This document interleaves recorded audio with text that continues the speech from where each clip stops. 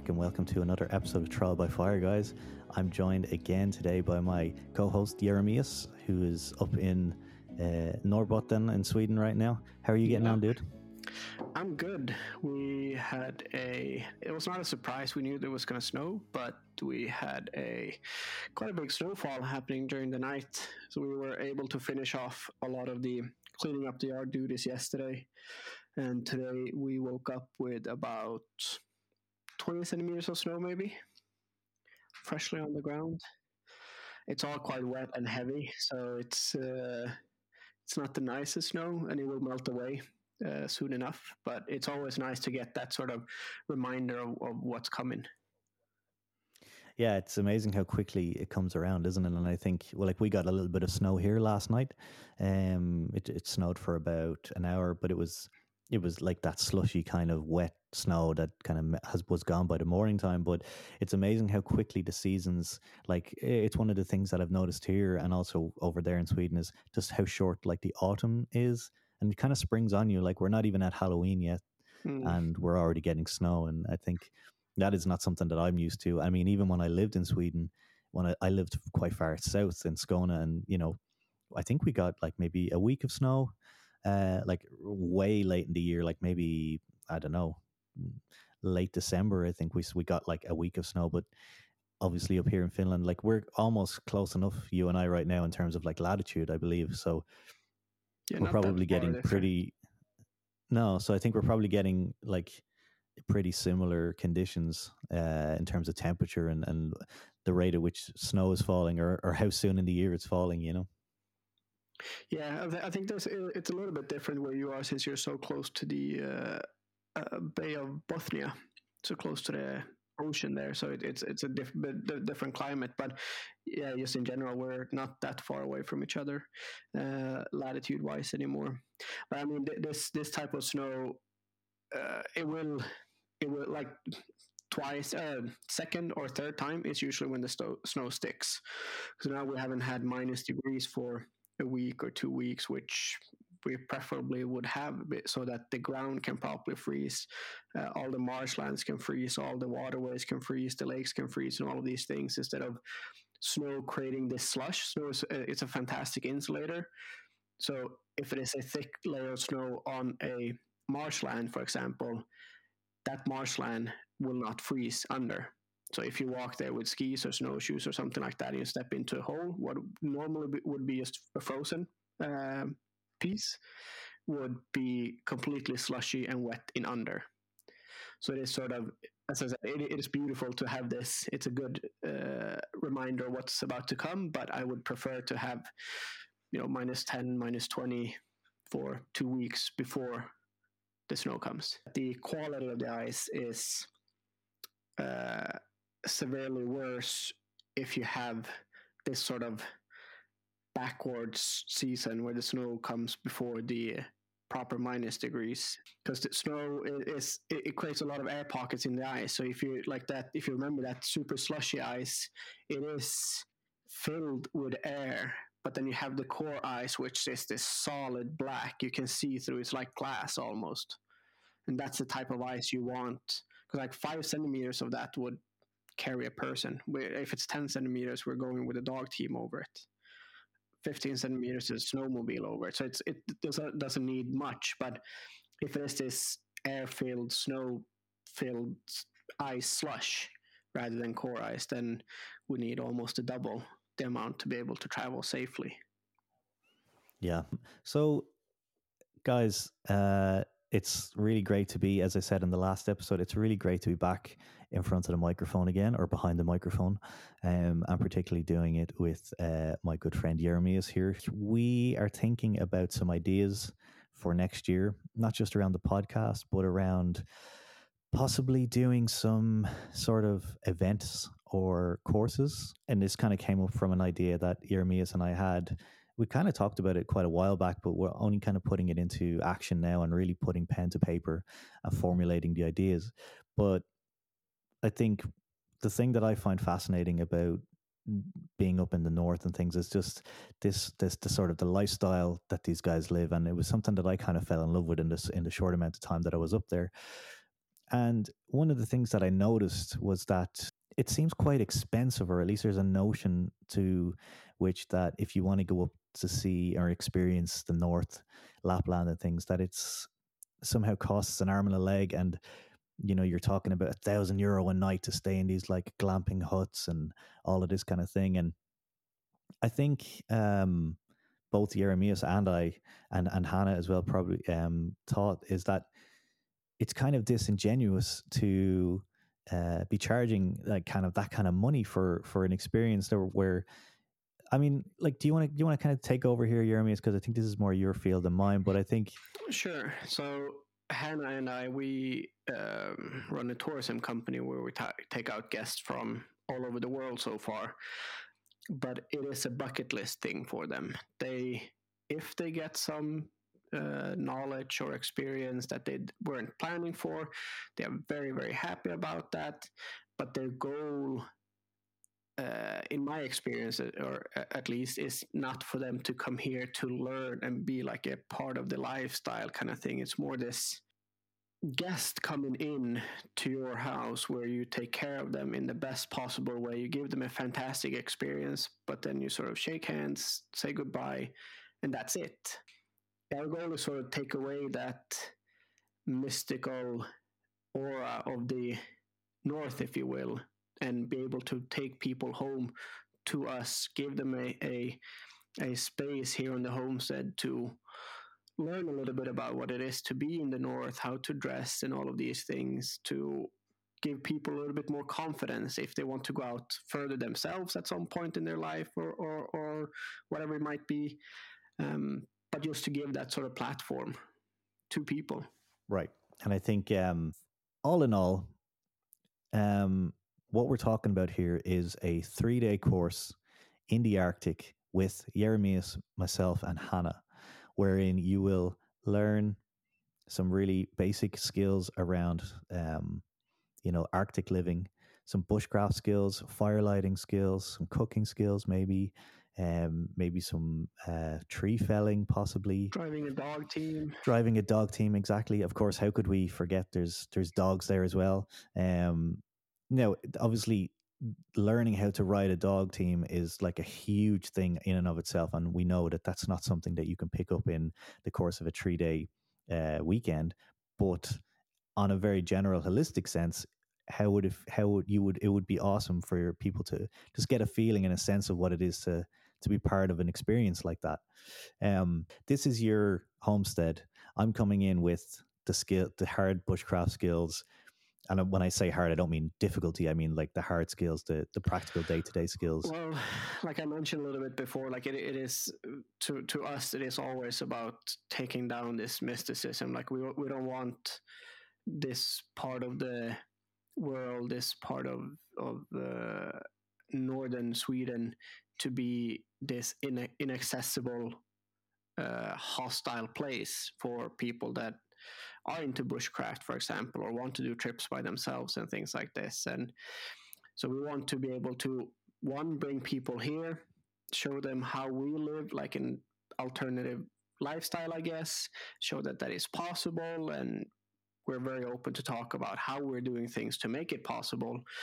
But it is, for us, it is really this taking it away, taking it down to where anyone should be able to feel that they are able to get up here, feel comfortable, and do something that they might have always dreamt of doing, but not been able to do for various reasons, whatever that might be. No, absolutely. And I think that is, again, something that we take for granted, and I take for granted all the time, is that for many people, doing a trip like this is like a once in a lifetime opportunity. It's a bucket list thing. It's like to go up to the Arctic and ride dogs and like live in a homestead and like cook by a fire outside and live like sleep in a hut, in a wooden hut in the middle of Lapland. I think they're really freaking cool bucket list things that maybe we take for granted. I mean, it was certainly magical to me when I was up there, and maybe I never want to sort of be complacent in how lucky I am to have experienced those things. how cool would it be if we can deliver something like that to people who have always wanted to get up there and really get a real experience of it, and not being put through the flames, so to speak, in terms of like needing hardcore survival skills. This is not a survivalist course. This is not a course about you've got 15 minutes to get your fire going and all that. I love those courses, but that is not what this is. This is a weekend of like lifestyle experience and some skills, and we want to be able to deliver that to you guys for not that like, you know, in terms of like costs and stuff. I mean, Jeremy and I were only talking about it. Apparently there's going to be direct flights pretty soon from London to, what's the airport that's near you guys? Luleå. It's a airport about 50 minutes away from here. So that's all of a sudden it becomes super accessible. The tickets that I looked at for was it mid-February, just for the fun of it, it was around 200 euros return or something like that. Yeah, of course, from season or from month to month. But like just flights alone, like that already cuts out what a lot of people are afraid of. It's like, oh well, how the hell would I get up there? I don't even know how to. You know, we'll lay all of that stuff out for you guys, and when we get the course kind of like properly up and running on paper and online. Yeah, like I said, like it is about making it accessible, and it's fun. Like we have a lot of fun doing this, and Hannah and I were doing tourism on a regular basis during winter, and to be able to give people an experience that is a little bit more true to our heart and what we want to do. Yeah, I'm super excited about it. So guys, keep your ears peeled for that. We will be getting all the details online as soon as we can. I might even, if you guys, by the time this episode comes out, if I do manage to get a sort of a detailed page up, it will be on the Trial by Fire website. And if you check in the description of this episode, if that page is up and running, then it should be a link. There should be a link down there. We're hoping that it's going to be a continuous thing. You know, we'll do a few trial runs this year, and I think we're going to be able to offer those at probably discounted rates, at least for the first course. For the purposes of being able to get feedback from people, take notes, and then obviously the downside or the compromise to that reduced prices that we would expect our guests to send us some written feedback afterwards, or maybe throughout the course, being able to give us some feedback. So that would be the kind of the exchange there. So we're still kind of playing with those ideas as well. But yeah, it is, and it is for everyone. Like it doesn't matter if you're super experienced in the outdoors or a complete beginner. It is an experience, an immersive experience in the core of this whole course. So you can be whoever you want to be and come up and enjoy some time here. If it is just for whatever your reason is, it shouldn't necessarily matter if you're an advanced or a beginner person. Jeremy, shall we move on to today's topic? Yes. What do you want to? You can introduce it there. I'll do a bit of a virtual drum roll on the side here. So we are going to talk about dressing for winter, and a little bit about some ideas that are good to think about and consider. It's not necessarily this is exactly how you have to do it. There are so many things that is up to you as an individual. The only truth that I have when it comes to it is always wear wool socks, but that's a different note. Everything else is sort of up for grabs, I guess. Up for grabs, right? And we will include a Word document. Again, you can probably find that in the description of this website or of this episode. And a Word document that contains a lot, because this is going to be a super dense episode in terms of we're going to get a bit nerdy. We're going to talk about the different ways that we lose heat from our bodies, convection, evaporation, radiation, all those sorts of things. We're going to talk about the different layers of clothing that we find, everything from our base layers down to our feet, the types of jackets that we're wearing, boots, things like that. And we'll also talk about some injuries, some, what causes frostbite and things like that. So it's a pretty dense episode, but rest assured, if you're worried about trying to take notes or trying to remember all of this stuff, we will include a lightweight sort of Word document that you can kind of access afterwards, so that you can just sit back and enjoy the episode and not have to worry about trying to take too many notes down. Yeah. Cool. So I think the first thing to do, I suppose, on a practical level, is just to kind of investigate just exactly how cold works and how we lose coldness, or how we lose heat rather, from our bodies. And there's a number of ways that we lose heat from our bodies, and it can be quite confusing for people who can't understand why they're still cold. I mean, it happens all the time. Even if you're just walking to town, or you're on a commute to work, this information doesn't necessarily have to be um, about the Arctic, although that's where Jeremias's kind of experience comes from, of course. But this information is applicable to everybody from going camping, mountain hiking, whatever. Heat is lost from the body the same way, no matter where you are in the world. So it's worth kind of thinking about these things, just on a very day-to-day practical level. We thought with the new season, the winter coming up now, that it was probably a perfect time to equip people with some of this knowledge, and I suppose just recap on some of the science around heat and how it works. There are 4 different ways that we lose heat from our bodies. That is radiation, convection, conduction, and evaporation. And now these things, some of them are to do with our bodies, some of them are to do with the clothes that we're wearing, and some of them are to do with the environment that we find ourselves in. So radiation, I suppose, is one of the sort of more confusing ones, or one of the ones that is I mean, it's still kind of a little bit of a mystery to even scientists who study this stuff, and we're not quite sure how radiation works in its entirety. But essentially, if you think about it in very simple terms, like the radiator in your house, in your bedroom, in your kitchen, a radiator radiates heat. And the way in which that we retain heat from that radiator is by radiation. So the heat coming off that object is basically heating the molecules around us and around our bodies and stuff. And the closer we are to that object, the more warmth or radiation that we're going to get from it. Now, the same thing can be said of heat loss. So heat is lost through radiation also. When our bodies are next to a large object, so things like big rocks, frozen trees, large objects in our environment.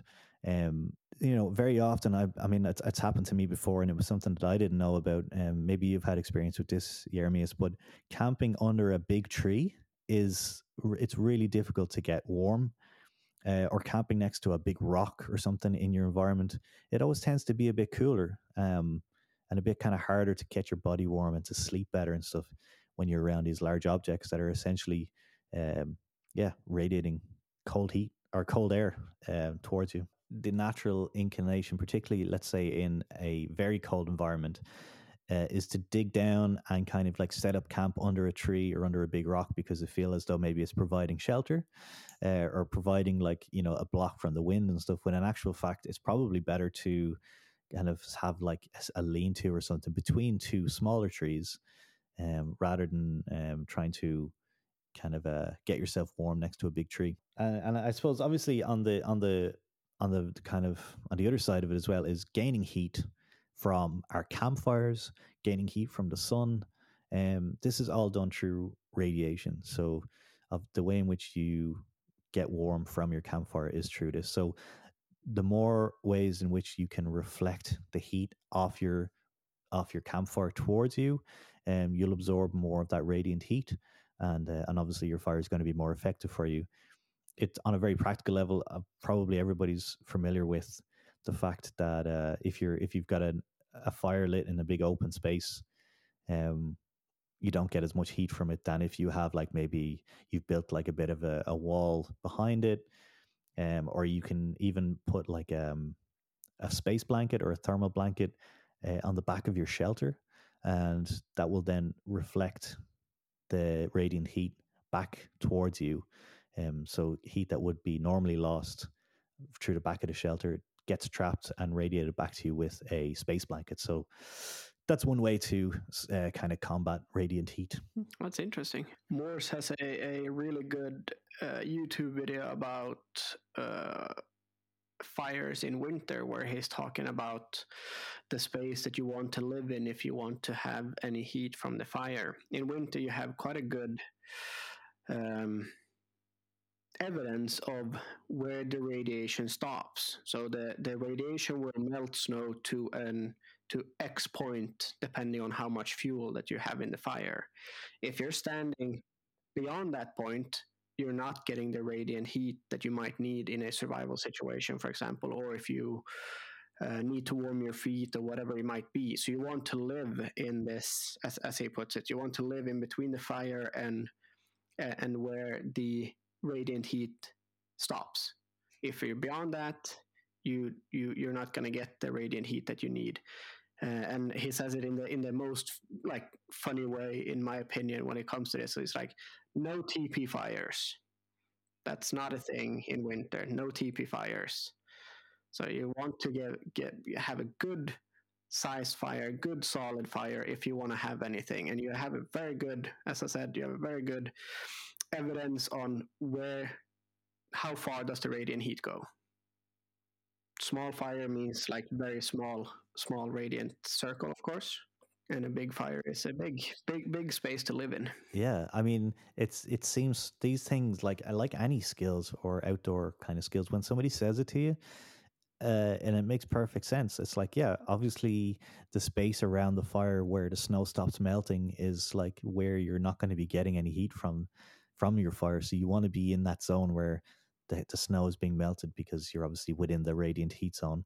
And the ability to light a large fire in the Arctic particularly is very important, and we need tools like axes so we can properly process large bodies of wood, and big enough saws that can kind of deal with frozen wood and things like that. So big fires in the Arctic is important for big circles or big radiant zones. That's really cool. I love that. Yeah, cool. So convection is something that this is probably where we lose most of our heat from our clothing, in regards to bad clothing or bad choices of clothing. This isn't where we lose most of our heat from our bodies. That would be perspiration or sweating. About 2/3 of our body heat is lost from sweating. But in terms of bad choices of clothing, where our heat is removed from us is usually convection. And basically, the way in which this works is that when a large fluid in a lower temperature than our bodies moves across our body, what it does is it basically saps that warm air that we've kind of built up around our bodies. Air is a really good insulator, and it's the thing that actually keeps our bodies warm, because that's where the heat is being retained, is in those warm pockets of air between our layers and between the fabric of our garments. The cold air comes along and basically saps away those warm pockets of air that you've retained between your layers and replaces it with cold air. And we call this wind chill, basically. So like as wind speed doubles, the temperature will drop by 4.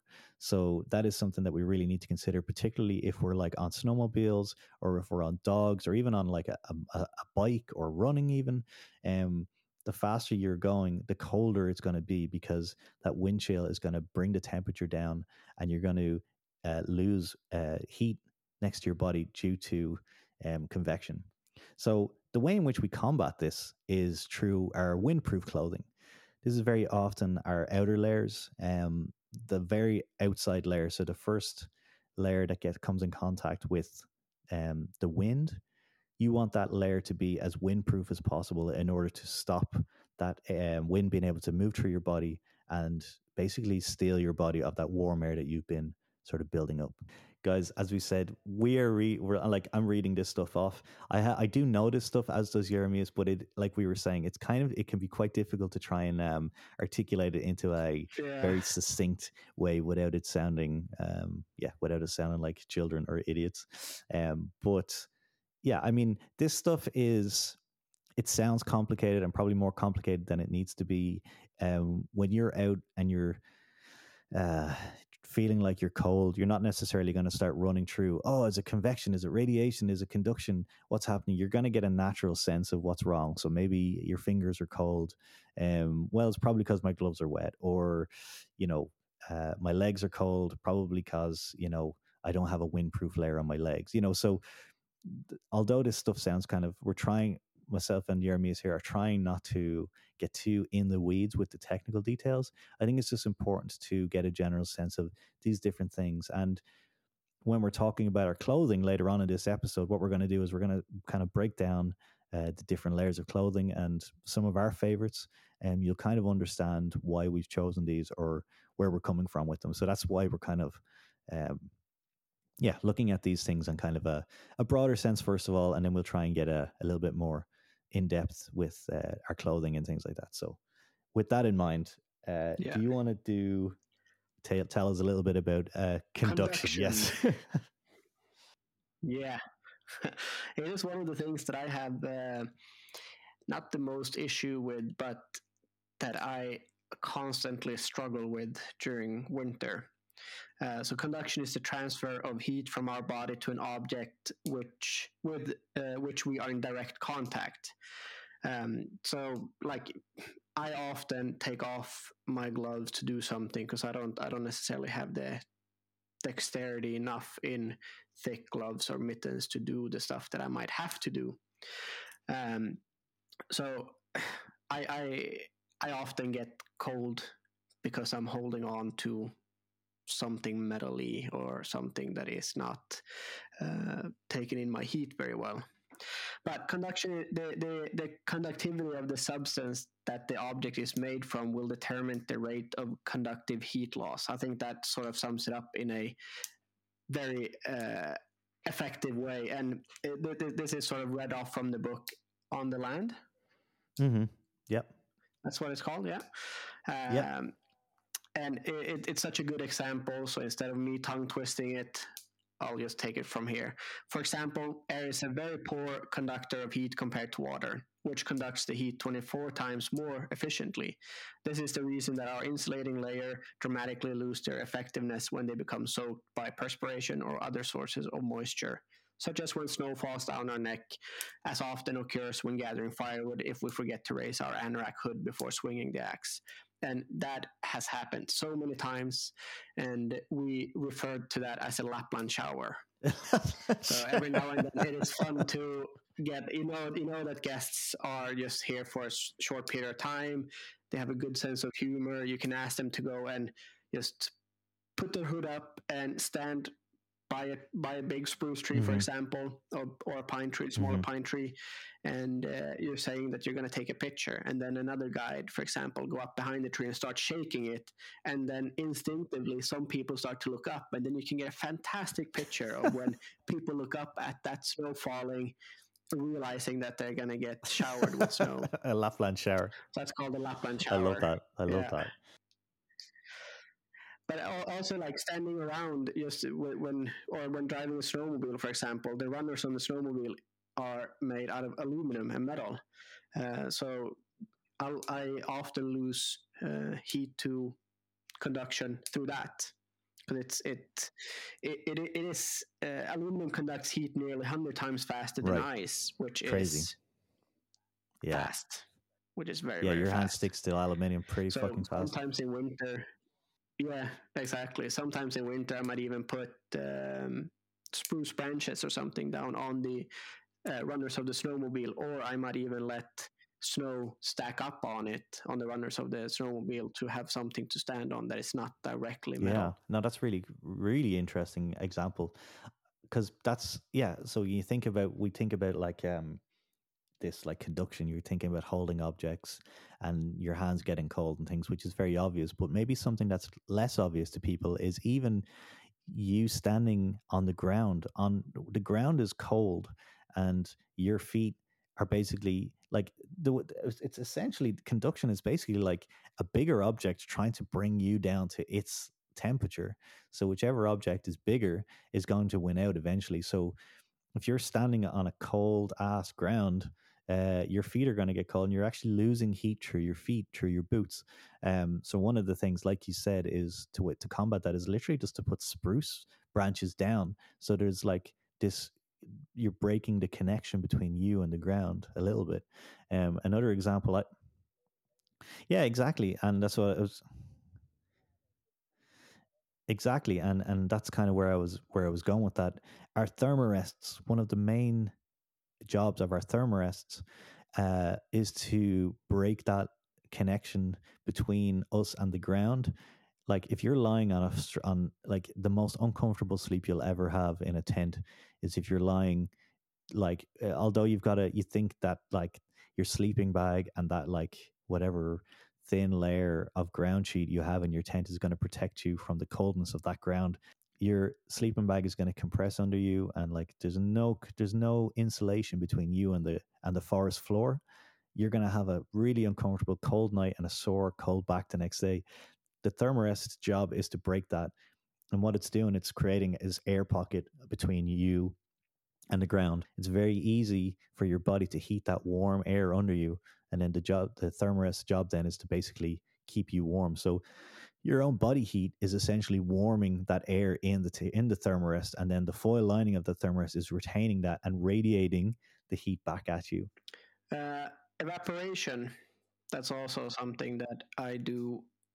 This is probably the biggest one, right? Especially in the Arctic. Yeah, so it's one of the main things that you have to sort of find a way to deal with sooner rather than later, depending on how long you're out. Like you'll always get to that point where you're starting to sweat, but it's just how much are you going to sweat?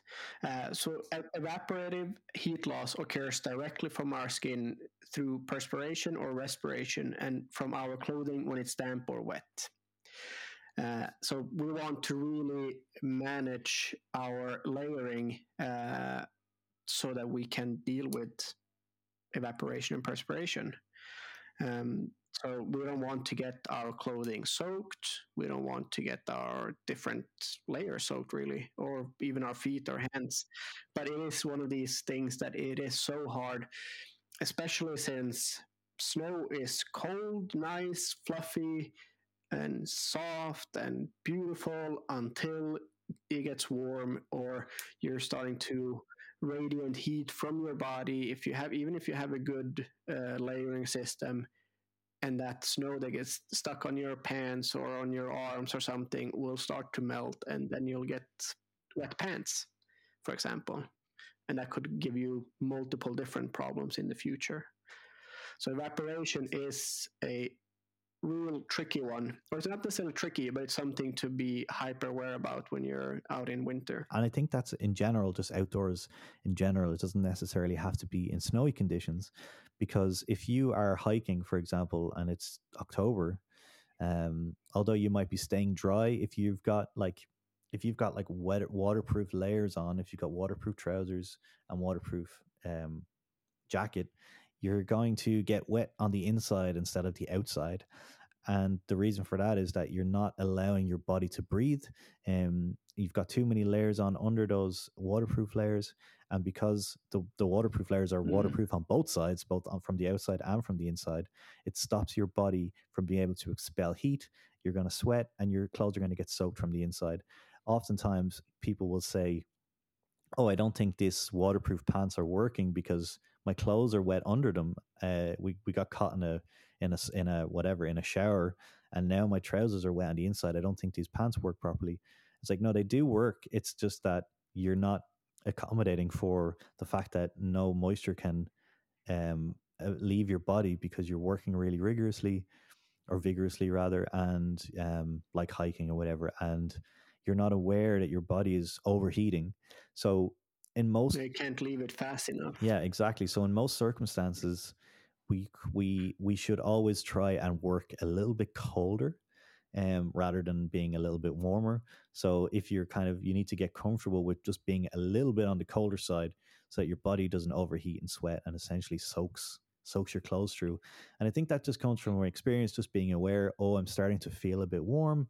Maybe it's about opening if your clothing has like side zips, letting some air to vent, letting some of that heat out from your body. So and even like you were saying, Jeremy, is like unzipping your neck, so like to allow for heat to come out through your neck. There's all sorts of ways, obviously, you can do that. Even taking off your gloves will help. But yeah, I think evaporation is kind of a mystical one because it's probably the most common way that we all lose heat as outdoor people, not just in the Arctic, but it's in general. And I think it's a really easy one to combat if we're aware of the ways in which this heat loss occurs. But it is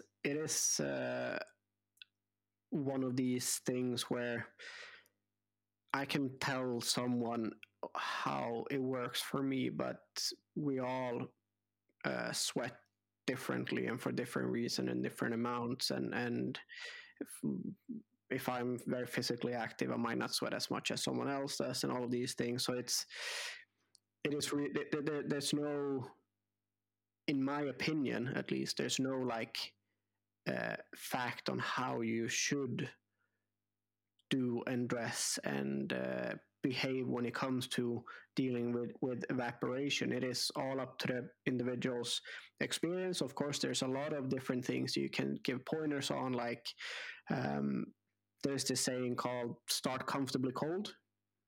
I usually take when in winter, I usually take it so that I'm actually not necessarily comfortably cold, but I'm a little bit colder than comfortably cold when I start off with skis or snowshoes and things like that, because that gives me both a mental sort of carrot to continue moving, but it also gives me a longer buffer time before I start to feel like I get too warm. Because even if it is -10 or -15 and I'm out on skis, I will get to a point where it starts to get sweaty. It will get to a point where it is starting to get warm. So if I can manage that time, if I need to go from A to B during daylight hours, for example, I'll manage that by being a little bit colder and comfortable, but not so it's dangerous before I start. And then during the journey, I will be able to accumulate warmth through moving around, so that I have a good sort of heat going when I do stop. And that's when I'll put on all the other layers to retain that heat. And then before I go, I'll just take off. While I pack down, I will get comfortably cool again, and then that sort of cycle starts over. Right. Yeah. So I think to summarize evaporation, it's essentially staying dry. So whether that's through your own body sweat or whether that's through a Lapland shower, like you said, or, essentially the drier that you can keep your clothing, the better it's going to be able to perform for you. And essentially the easier it will be to regulate your body's kind of core temperature. Yeah. So I think just to briefly go over those four again, because I think it'd be interesting to kind of start talking about clothing now and layers. We touched on it a little bit, but kind of just going through the different layers and what their kind of uses are. I think just really quickly to recap, the four different ways that we lose heat are radiation, which is radiant heat, like the radiator or like the fire that we were talking about. Convection, where a fluid with a colder temperature than our body moves across us, i.e. wind, sucks the heat from our body. Conduction, where connection or like direct contact with a larger, colder body, or it doesn't actually have to be larger, but a colder body than ours, brings the temperature of our bodies down.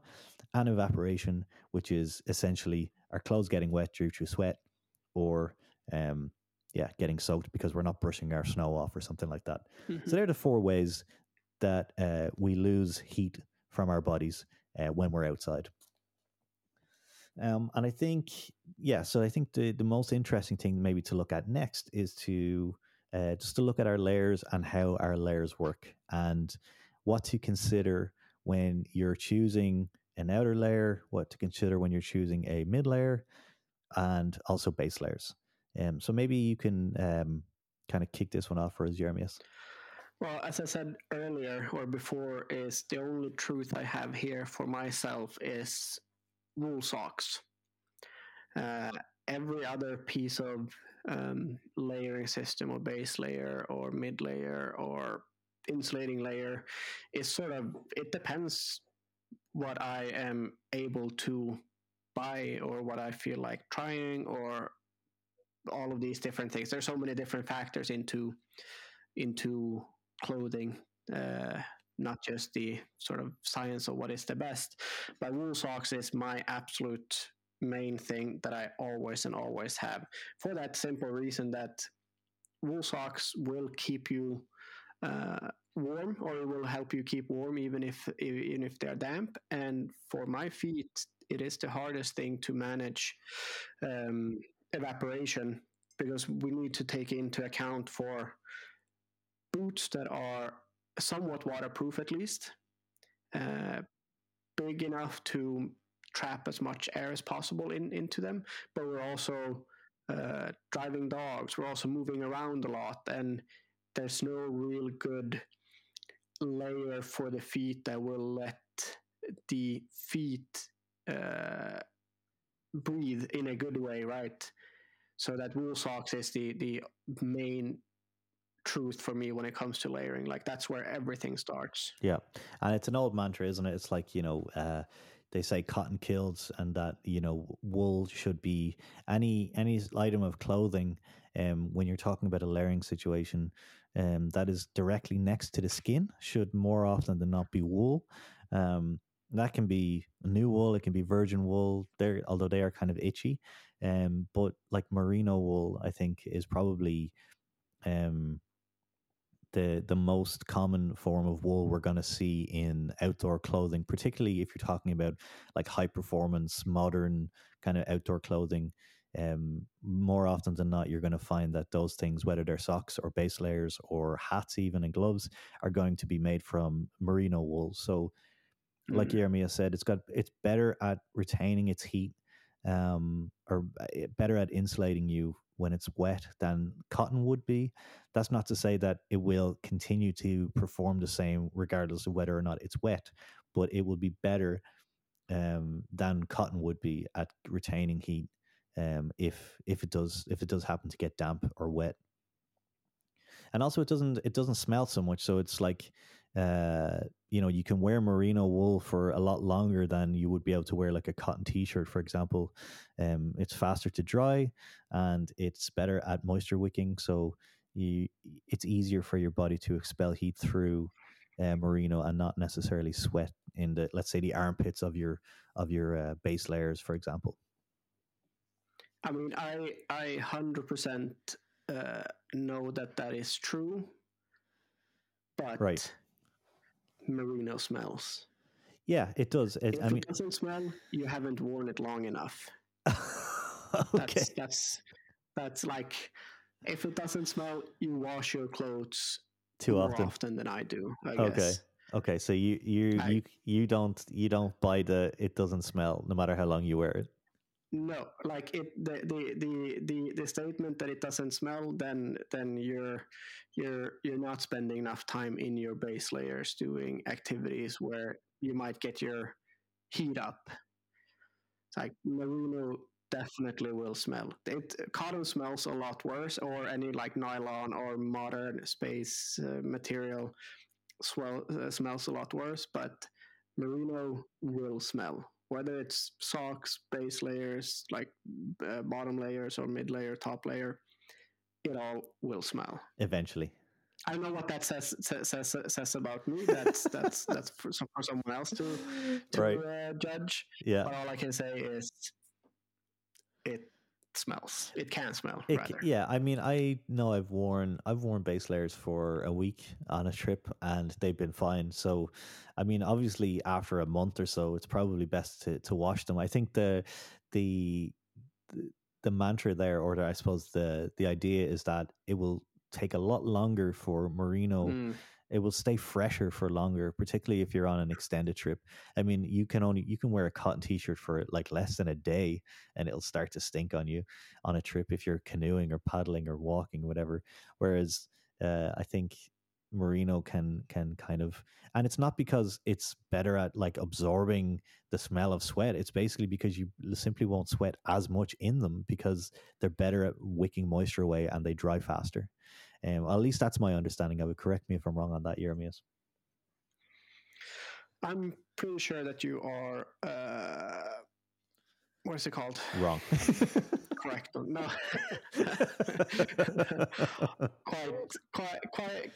quite correct in that. Like, I mean, that's probably another rabbit hole that we can fall into on why it doesn't smell. And I'm just gonna say that you're right, and then if one of the listeners know that we are wrong in that claim, we're very happy to hear why. But that's not that's going into a rabbit hole into right what we're going to talk about today. Anyway. Yeah, that's my understanding of it, at least. But I think on a I suppose, just for speaking on base layers, and then maybe just wrap it up on the base layers for now, I think the intention of your base layers is to insulate you without making you sweat too much.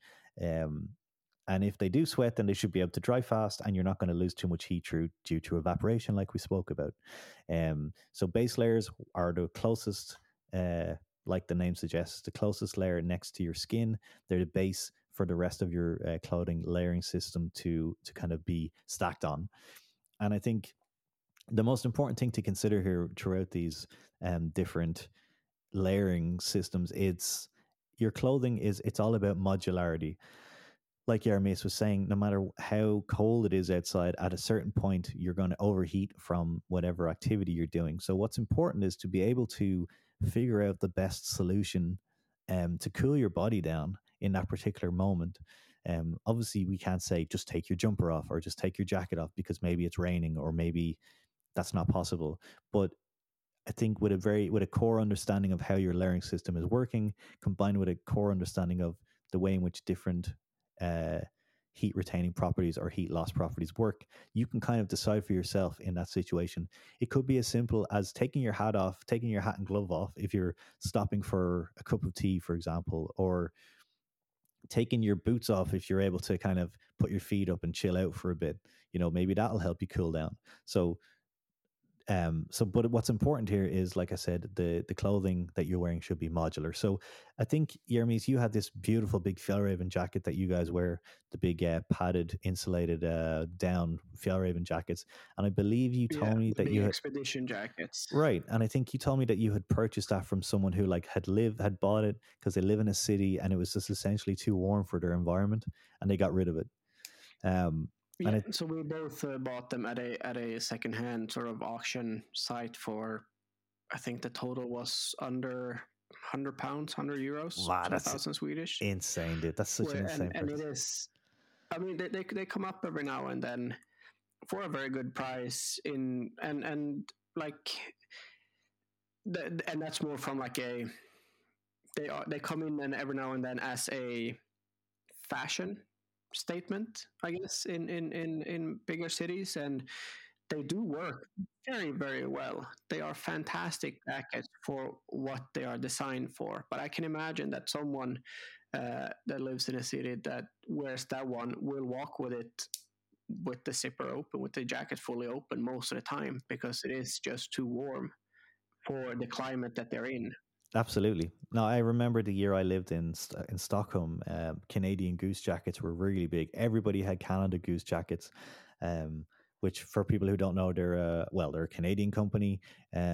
Goose down insulated jackets that are designed for like forest park rangers in Canada. They're not designed for you kind of walking to the pub in the morning or in the evening.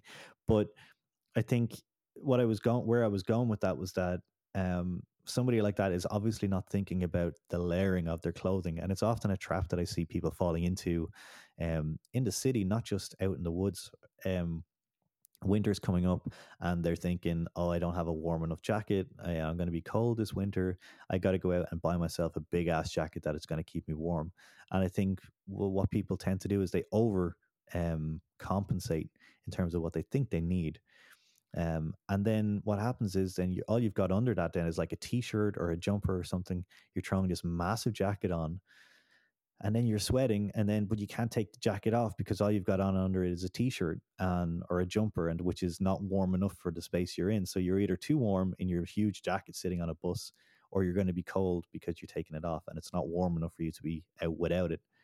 And I think the better solution for that, and that goes for everybody, is is the layering, is maybe buying a nice thin, uh, you know, um, insulating layer, whether that's a nice thin fleece or whether that's a nice thin, like maybe a Patagonia down jacket, like the really lightweight ones, and then over that something simple like a Barber wax cotton jacket, something that's going to protect you from the wind, that isn't going to sap your cold air from your body. That would be a far more effective setup for the winter in any city or any woods, rather than a massive jacket, because if you get too warm, you can remove one of those layers, allow some of the heat to get away from your body, and then you can put that kind of outer layer back on again and things like that. So modularity, in my opinion, is far more important than buying a massive jacket for the winter. I agree to 100%, and like it is easy for us to sit and talk about this and give advice and all of these things, but like when it all comes down to is, of course, understanding, but in my opinion, it is one of these things that needs to be experienced. You can experience it. You don't have to come up to the Arctic to experience being cold in winter and how layering works, but it is about trying out what works for you for the different activities. I wear a different type of layering system depending if I'm out hunting moose in a stand or if I'm walking in the forest to sort of try and find some capercaillie or grouse, or if I'm driving a dog sled, or if I'm on the snowmobile. Like, there's all these different activities. There are a few things that like the base layer, mid layer, and one of the thermal layers, and then the top thermal layer that I keep the same, but everything else can fluctuate back and forth. So just as it is very often talked about how kit, cooking systems, water bottles, everything should have a multi-purpose use, that's sort of how you have to think about clothing as well. Like, it needs to be modular. It's not necessarily multi-purpose in the sense of you're going to use your mittens as, I don't know, a hat. That's not necessarily what I'm talking about. It's more that it needs to fit in with what you're doing so that you can be comfortable no matter what the weather is sort of throwing at you and which situation that you're in. And that comes with experience in the end. Yeah, of course. And so let's say, for example, if you were to give us an example, let's say your hunting setup, and what kind of considerations are you thinking about in that situation, and how does it differ from, say, going dog sledding, for example? Hunting now during fall, like I said earlier, we had snow this morning, so I would consider it being a little bit more dry than it was a week ago. So I would probably not wear a membrane jacket, because that doesn't allow my body to expel the excess heat enough. It takes way too long to get. So what, like, sorry, so just similar to what we were talking about earlier about like you getting wet from the inside because of your waterproof layers. Exactly. So I wouldn't want to have I wouldn't want to have waterproof layers really in the temperature and conditions we have right now. If it would be different, like if it would be a week ago when it was raining, I would have put waterproof layer, but then I would have make sure that if and when I need to move, I either take off my jacket, or I open up all the zips, or I move slowly just to get through the woods without having to break a sweat too early. Because, like I said before, I will start to sweat almost no matter what my clothing situation is. So it is about prolonging that problem for as long as possible. But if we're talking dog sledding, that the basic setup is I do have 3 or 4 layers on my feet. That includes 2 different type of boots. I have about the same on my legs. I have about 5 layers on my upper body. I have 2 layers to 3 layers on my hands, a buff, a balaclava, and then a proper hat. So it is a very modular system, because when we're harnessing the dogs, I almost strip down to everything. So this is also where, for me and for Hannah, we have learned which piece of clothing goes where. So we're wearing bib pants, salopettes, as our outer layer during winter, as our shell layer during winter. And they need to go far down so that we don't need to so we don't have to take off our jacket, then start unzipping our bibs to get into the other layers. So the bib pants are part of the layering system, but they are very close to our body. And yeah, when we're harnessing the dogs, it is not heavy, but it is a lot of walking back and forth. And if we would be wearing too many clothes, we would start off our dog trip by being sweaty. So then it takes time to get undressed, to get dressed, to get undressed, to do the dogs, sort them out. You'll be a little bit cold. That's just something you have to deal with. Once the dogs are on, you need to get dressed properly again. If you do get warm, you need to open up while you're driving. So you need to have clothing that is suitable for that, or feel comfortable managing your layers while you're doing an activity. When we stop, we need to put on our outer thermal layer, like the big Fjällräven jacket, and then we need to maintain that body heat as well when being out. And that's also where convection comes in of standing. So we have a ground pad that we can stand on, so we're not standing on snow for 2 hours while we're cooking or something like that. So there's a lot. There's definitely a lot of different nuances to it. Yeah, but modularity is the key. And the only thing, the best way to learn is to expose yourself within your framework of your experience level and what you feel is safe. Expose yourself to the elements and figure out how to deal with the weather through your layering system. No, I think that's super interesting. And I love hearing just the real kind of the nuances within very specific scenarios that you're talking about there, and stuff that maybe necessarily people don't think about. And it's also, I think we talked about this at another episode we did earlier, the mental aspect of dealing with cold is very important as well. Like we've had multiple guests that have been very wary about getting cold, and they have the sort of attitude that they will be cold no matter what. So they might have arrived here at our place. We have clothing that we give to our guests. They might have arrived here with clothing from another company that is the exact same boots, for example, and they express that they are cold, that they're feeling worried and things like that about it. And then just giving them a pair of boots from our place, even if they are the same or the same qualities and everything, giving them that will be mentally comforting. So being cold, there's a huge difference in between being cool, cold to the point where you might injure yourself, and cold to the point where you have injured tissue and everything already. So this cool area is often where we notice that people are struggling the most, because people are usually very broad terms here now, people are usually used to living in this sort of 18 to 22 degrees Celsius temperature, in this sort of like very controlled temperature life. So being cold or being cool is a matter of mentally dealing with it. But then also you need to understand about frostbites and things like that to be able to stop you from going from cool to cold where you can hurt yourself, and cold to where you've hurt yourself. Sure. And I mean, like, just to kind of touch on frostbite there a little bit, like that doesn't necessarily occur until around minus 35 degrees in like calm weather.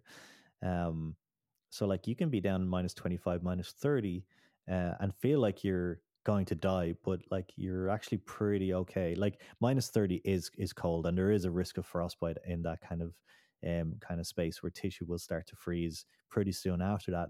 But you can be freezing cold at minus 20, but be absolutely fine, if that's something that your body is used to. And I think that's about acclimatization as well. Somebody will freak out if they've never experienced that, and they think that they're going to die, when in actual fact, like, your body is probably going to be fine if you're not exposed to that for too long. Obviously we're not condoning standing out in -20, and just, you will eventually damage your body. But anything from like -5 to -15 is pretty negotiable, or pretty, like, manageable for any human body to deal with.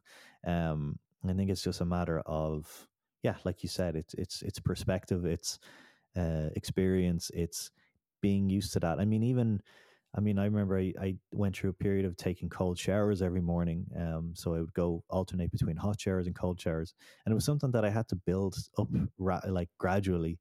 It wasn't just Mm. like a matter of a flick of a switch, because you nearly pass out with the change in temperature, but from hyperventilation. But the thing is, like, moving the dial gradually over a course or a period of time is obviously gonna be a better way of dealing with this. Now, obviously, if you're only coming up to the Arctic for a weekend or something and you're not really used to those things, it's going to take your body a long time to acclimatize. But I found the 3 months that I was up there, by the time I was leaving, I was out shoveling snow, and one of my tasks was to kind of clear the driveway the whole time of snow. And I was sometimes doing that in my t-shirt, like, no problem, just out in the yard in -20, like shoveling snow in my t-shirt, absolutely fine for the half an hour or whatever it took me to do that.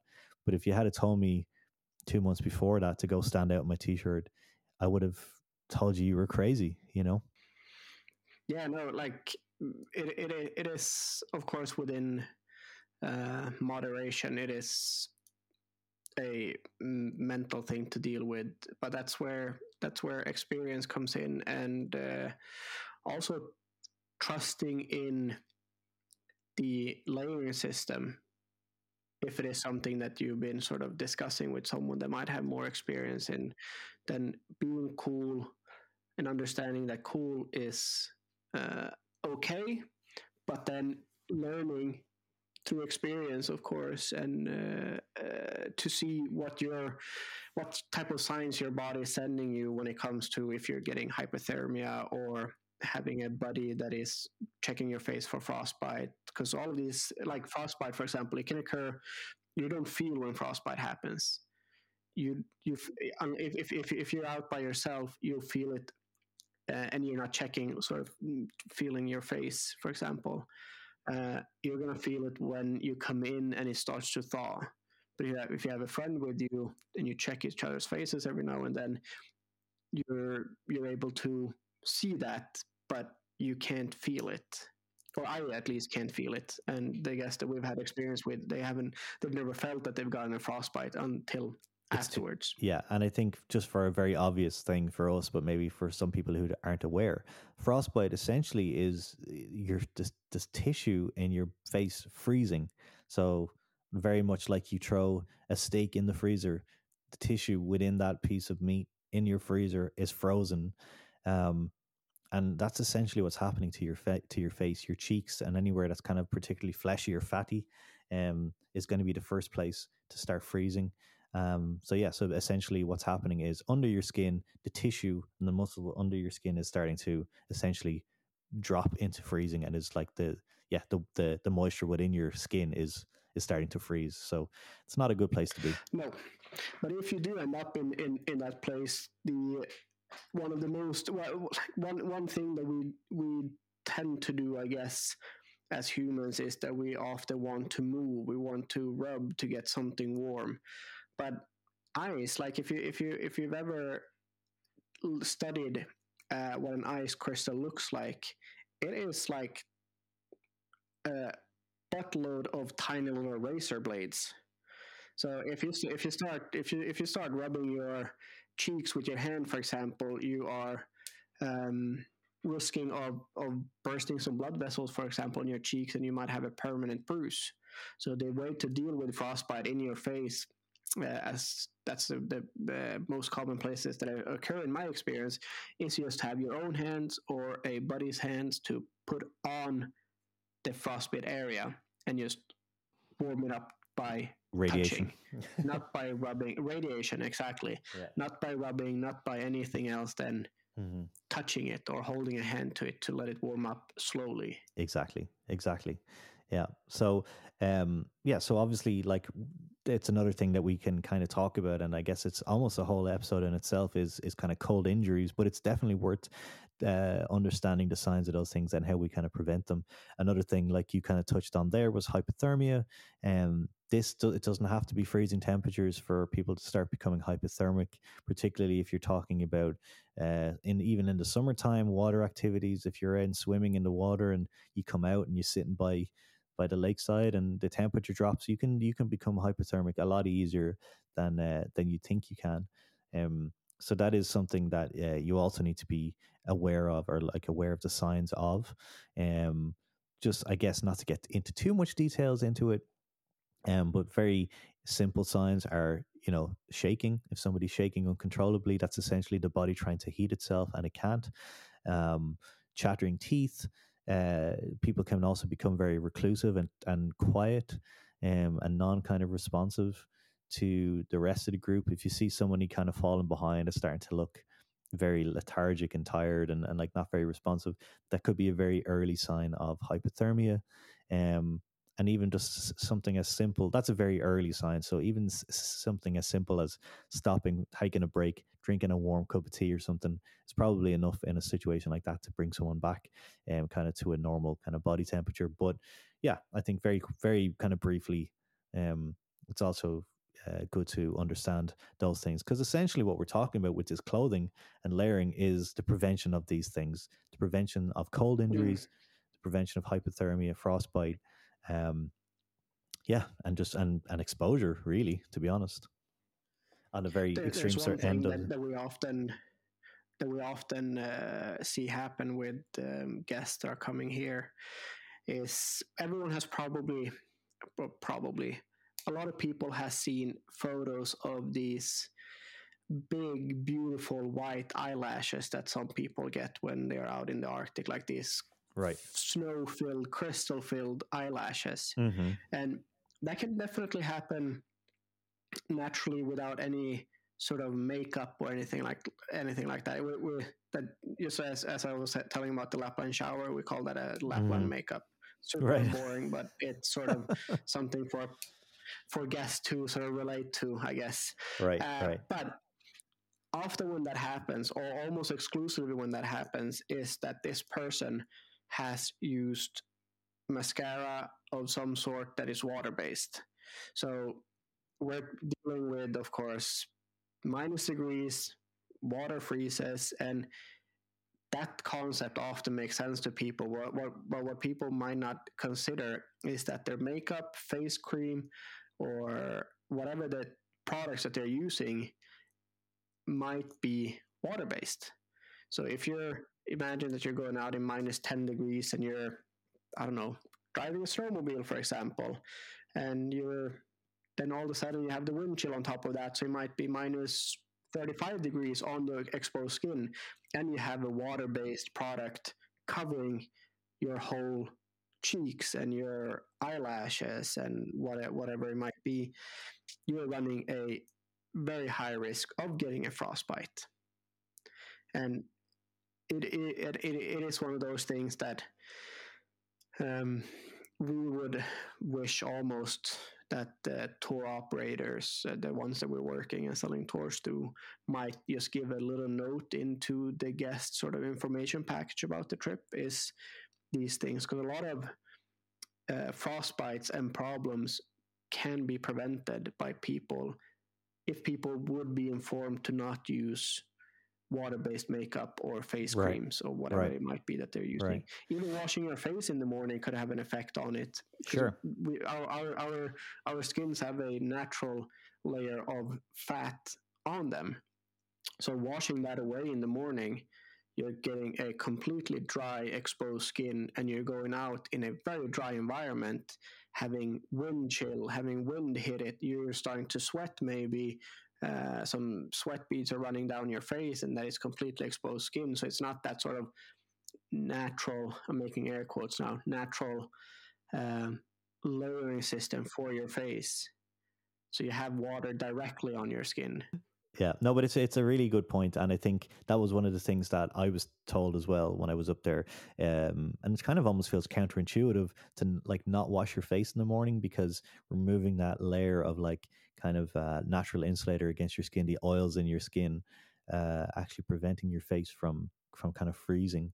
And then obviously washing your face and maybe even not drying it properly. Then again, and the same, it's actually something that I did want to ask you about, because I uh, I had a beard when I was up there, and it was one of the most problematic things that I noticed. Um, was that particularly if I was wearing like a neck buff or a face, covering my mouth, that a lot of my moisture was getting caught in my beard, and it was freezing, and then my beard was actually like turning to ice, and it was making my face colder than it probably needed to be. Um, what's your opinions on clean shaven versus kind of bearded face? Obviously, you're going to lose a huge heap of man points for shaving your face completely. But yeah, what is there? Is there sort of a recommendation around that? A general recommendation for facial hair? Might be. I'm actually not invested in. I do have a beard, but I'm not invested in the existence of it during winter or not.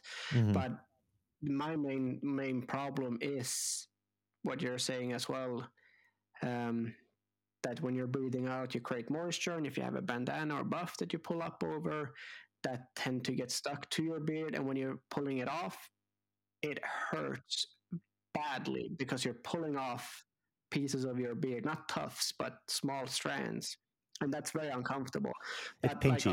other than that, like it's pinchy. Other than that, it's um, I mean, if you do get ice in your beard, of course you could lose some heat through that, but it's also a wind blocker. Like it creates an extra layer. That's true. I That's don't. true. I've never had a problem either or. Um, there's probably someone that has done good research on that, but Yeah, I'm sure there is. I to mean, it's in that way, it's like to each their own. And as long as you are aware that frostbite can happen under your beard, that your body can't see because of your beard, and that you might have some issues with that, do as you please. yeah, no, I guess that's true. I mean, as I said, the whole time I was up there, I had facial hair, as I almost always do. But I was wondering if there was any sort of go to for that, like there is with like washing your face and stuff. But I guess yeah, I'm sure there's something written about it somewhere. I'm just trying to think of like Shackleton or like Tom Crean and stuff. Like they more often than not had pretty big beards, did they not? Antarctic Yeah, explorers. maybe. Yeah, I don't But know. that was all. That also looked cool. Yeah, well, obviously that's what I'm saying. I mean, do I care Yeah, that I'm a little bit colder? The offset of that is that I'm gonna look like a baby without my facial hair. yeah, I'm gonna exactly. I'm gonna be gonna have, it's a You're tough back choice, to man. 12. Yeah, exactly. But kind of slightly off track there a little bit, but it's interesting to kind of talk about the potential hazards of what can take place if we don't kind of layer up properly. But I think should we move on to mid layers, just on like a very kind of uh, not to kind of dwell too much or too long on it, but just to kind of talk about the purposes of a mid layer and what it is that it's supposed to be doing. Yeah, Um, so much like the kind of the base layers, obviously the next one up from that is your mid layer. This can be a fleece, it can be a lighter jacket, it can be a shirt, it can be something that isn't directly next to the skin, but its main job is to sort of trap those warm pockets of air between the layers, like we spoke about. The layer between your base layer and your mid layer, and the layer between your outer layer and your mid layer. These are like three layers of warm air that we're sort of doing. So again, very much like a sleeping bag, your clothing is not designed to warm you up. This is not their job. Their job is to retain heat that you're generating yourself with your body. Um, if you are a naturally cold, like if you run colder than someone who's like maybe a little bit thicker skin and runs a bit warmer, then you're not going to generate as much body heat as someone like that. Or if you have a bigger engine, in your body, then you're going to probably be running a bit warmer. But generally, no matter kind of what size body you are, the job of your clothing is to retain the heat that your body is already generating, and also to stop it being lost from outer elements, so the wind and the rain and things like that. So a mid layer, yeah. So it's, to be honest, for me, the mid layer is something that I probably put the least amount of sort of effort or thought into, to my own detriment, probably sometimes. But I don't really think about the mid layer too much. I think a lot about the jacket. I think a lot about my base layers. Um, I don't know how do you feel about kind of that area of the clothing kind of setup, Jeremias? I mid layer is the most important for me in what we do. That's Okay, sort of yeah, is that's what's interesting. making it or breaking it for me.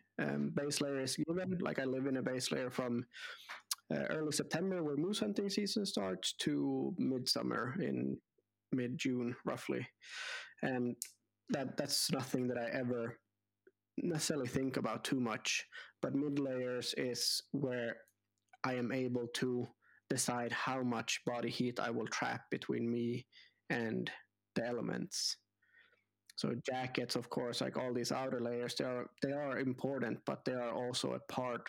They're also only the last defense or against the elements, if you will.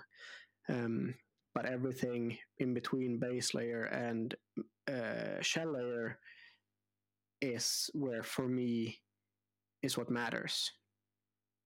So that's where my biggest sort of, depending on what activity I'm doing, that's where most of the changes and adaptation happens. That's interesting. What would be your sort of go to for sort of a standard dog trip? Because I know you have like you kind of tend to be kind of steer more towards like wool jumpers and things, don't you, as opposed to like fleeces and things.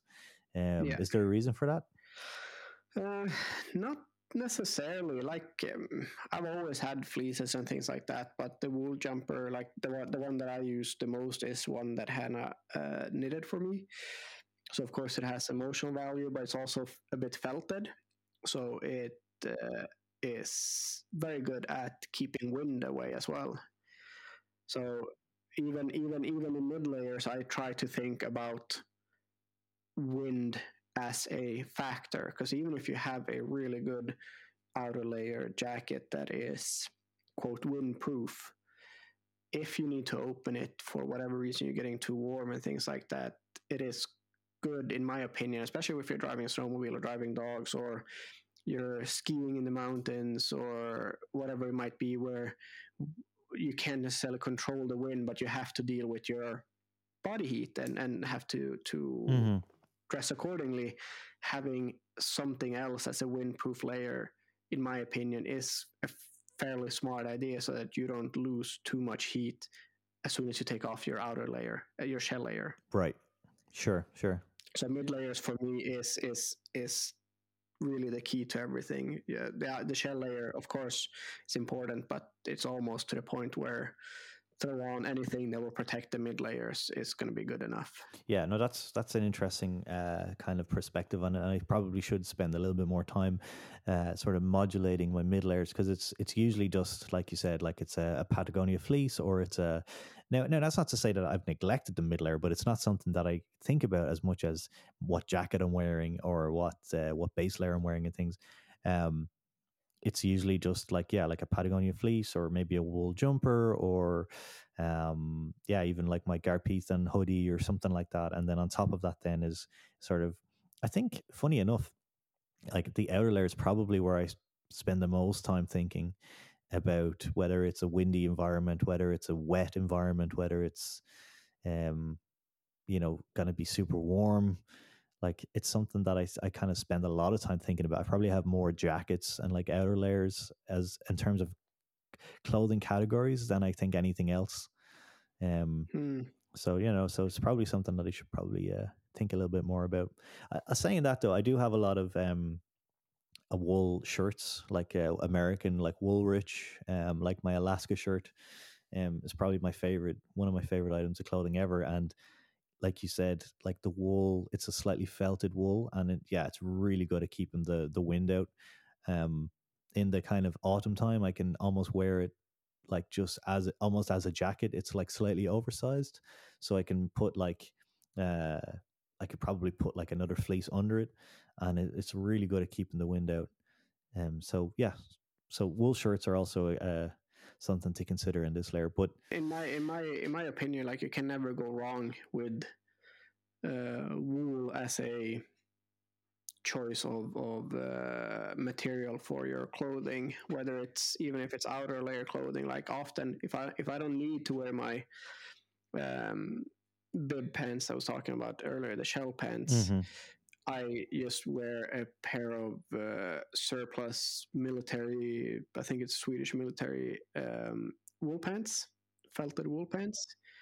Um, they're big enough to fit good layers in under. They are wind resistant enough for to be comfortable, and they are um, really good. They're really good at letting me managing my heat, since it's not a solid layer of either windproofing or waterproofing. So as long as I just brush off the snow from my pants before I go into somewhere, so I can keep them dry, they are plenty good enough for just as an outer layer as well in winter.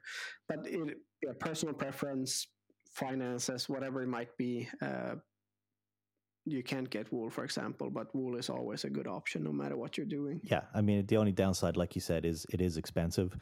But if you are kind of if you're investing and you're kind of putting the research in, then yes, that's going to be your number one option. But something like a Patagonia fleece or something, or any fleece really, it's not a deal breaker because there's cotton in there or because there's polyester in there. I think in that particular layer, in the mid layer, it's less for me. Correct me if I'm wrong, Jeremy, but in my opinion, it's less important about the materials and more important about their kind of their properties. Um, so I would be less worried about wearing something that was 100% cotton, for example, as a mid layer, rather than it being like a base layer close to my skin. It's not a deal breaker in that regard. In terms of material choices for your mid layers. For me personally, the only time I would wear anything that is cotton based, I guess, is as a shell layer, as like a polycotton blend anorak or jacket or something like that. But other than that, I tend to stay quite far away from it, just from I don't know. I found other options that I rather invest time and money into using. I've seen those. I was going to say I've seen those Swedish wool trousers you have. I think it might have been the very first time I ever met you. You were guiding someone on like it was like a personal like snowshoe walk or something, and you literally looked like you'd walked in off the set of The Revenant or something. You had these like wool pants on, this like big woolly jumper, this big huge red beard, and like these old school skis. I was like, who is this fucking badass? It's like, so the it was that guy from London that had a Swedish girlfriend that wanted to do a ski trip. That's right. I mean, you definitely get the retro cool factor with wool pants. So if that's something that you guys are, if aesthetic choices are something that you're considering, the Swedish wool pants will instantly make you look like a badass. So if that's also worth considering. But as long as it's cold and dry out, those wool pants you can find at a surplus store is amazing. They are fantastic for the value of the price and everything. Like they are really, really good. Yeah, and then I suppose just really quickly before we kind of move on to our kind of top picks or preferences in terms of like specific clothing choices, just really quickly, I think we pretty much covered it already, but kind of the job of the outer layer. So we've talked about base layers, we've talked about mid layers, and then what is the job of an outer layer? For me, like you said, it's basically your first or last, depending on what way you look at it, defense against the elements. And more often than not, this layer should either be depending on the environment or the situation that you find yourself in, somewhat waterproof or water resistant, so the clothing under doesn't get soaked, but also wind resistant, because people get hung up on waterproofness and water resistance on their clothing so often, in my opinion, particularly with jackets. But in my opinion, it's something that people don't think about enough, is as wind resistance and windproofness, because that is such a huge factor in retaining your body heat. Um, for example, like a polycotton, whether that's Garpitan or whether that's Fjallraven or something, like their smocks, they're light, and they're not particularly like insulated or anything, and people, through maybe lack of experience or lack of, I don't know what it is, but they'll often pass over those things because they don't tick a box for them in terms of like, oh well, it's not waterproof, or it's not blah blah blah. But it's like, it's not supposed to be waterproof. It's supposed to be a layer that's stopping the wind from penetrating your body and sapping all that heat away from you. Now, of course, if it's lashing rain, and I would recommend maybe adding a poncho over that, or even removing that like kind of polycotton layer and replacing it with something like an Arc'teryx or a Gore-Tex or something like that, at least for the short period of time that you're going to be caught in the shower. But then I would recommend replacing that with a polycotton, something that's a little bit more breathable, so you're not going to be sweating from the inside and getting wet from the inside through Gore-Tex or something like that. But yeah, that's kind of my understanding of the intention of an outer layer. Maybe it's different for you, Jeremias, or I mean, obviously you're dealing with much more often than that, probably a lot drier conditions than I would be used to, particularly in the colder months. Yeah, like for me, the as I said before, like the mid layers is the key to if I'm going to be warm or not. And of course, the outer layer is a very important part of that whole modular system that we've been talking about with clothing. But that one can be, at least in winter when it's dry, that one can be everything from a Ventile jacket to, for example, a membrane jacket. That is fully possible, or to just have some sort of a polycotton jacket, or even have the Fjällräven Big Down jacket as a outer layer. Like all of these things are possible to use. Yeah, definitely. It all depends on which activity that you're doing. But for the sake of sort of my modular thinking during winter, at the moment I do have a Ventile jacket that is more or less windproof, that I'm very happy with, and it's not waterproof, but during those times when it's like properly, so that I need a waterproof jacket, it's either early season or very late in the season, where sort of the modularity of my clothing system is not really fully set for winter yet, or the world is upside down and it's raining for Christmas. And that, hopefully that doesn't happen, but those are the three sort of cases where I would use a fully waterproof jacket over a windproof, wind resistant Ventile polycotton type of outer layer. Yeah. Yeah, and I think you kind of touched on Ventile there, and that would be one of my choices as well. I think we're probably on the same page because we have the same jacket, the Plus Minus Null Ventile jacket, which both Jeremias and I use, and I absolutely love it. It's my go-to. I wear it every day here in Finland as well.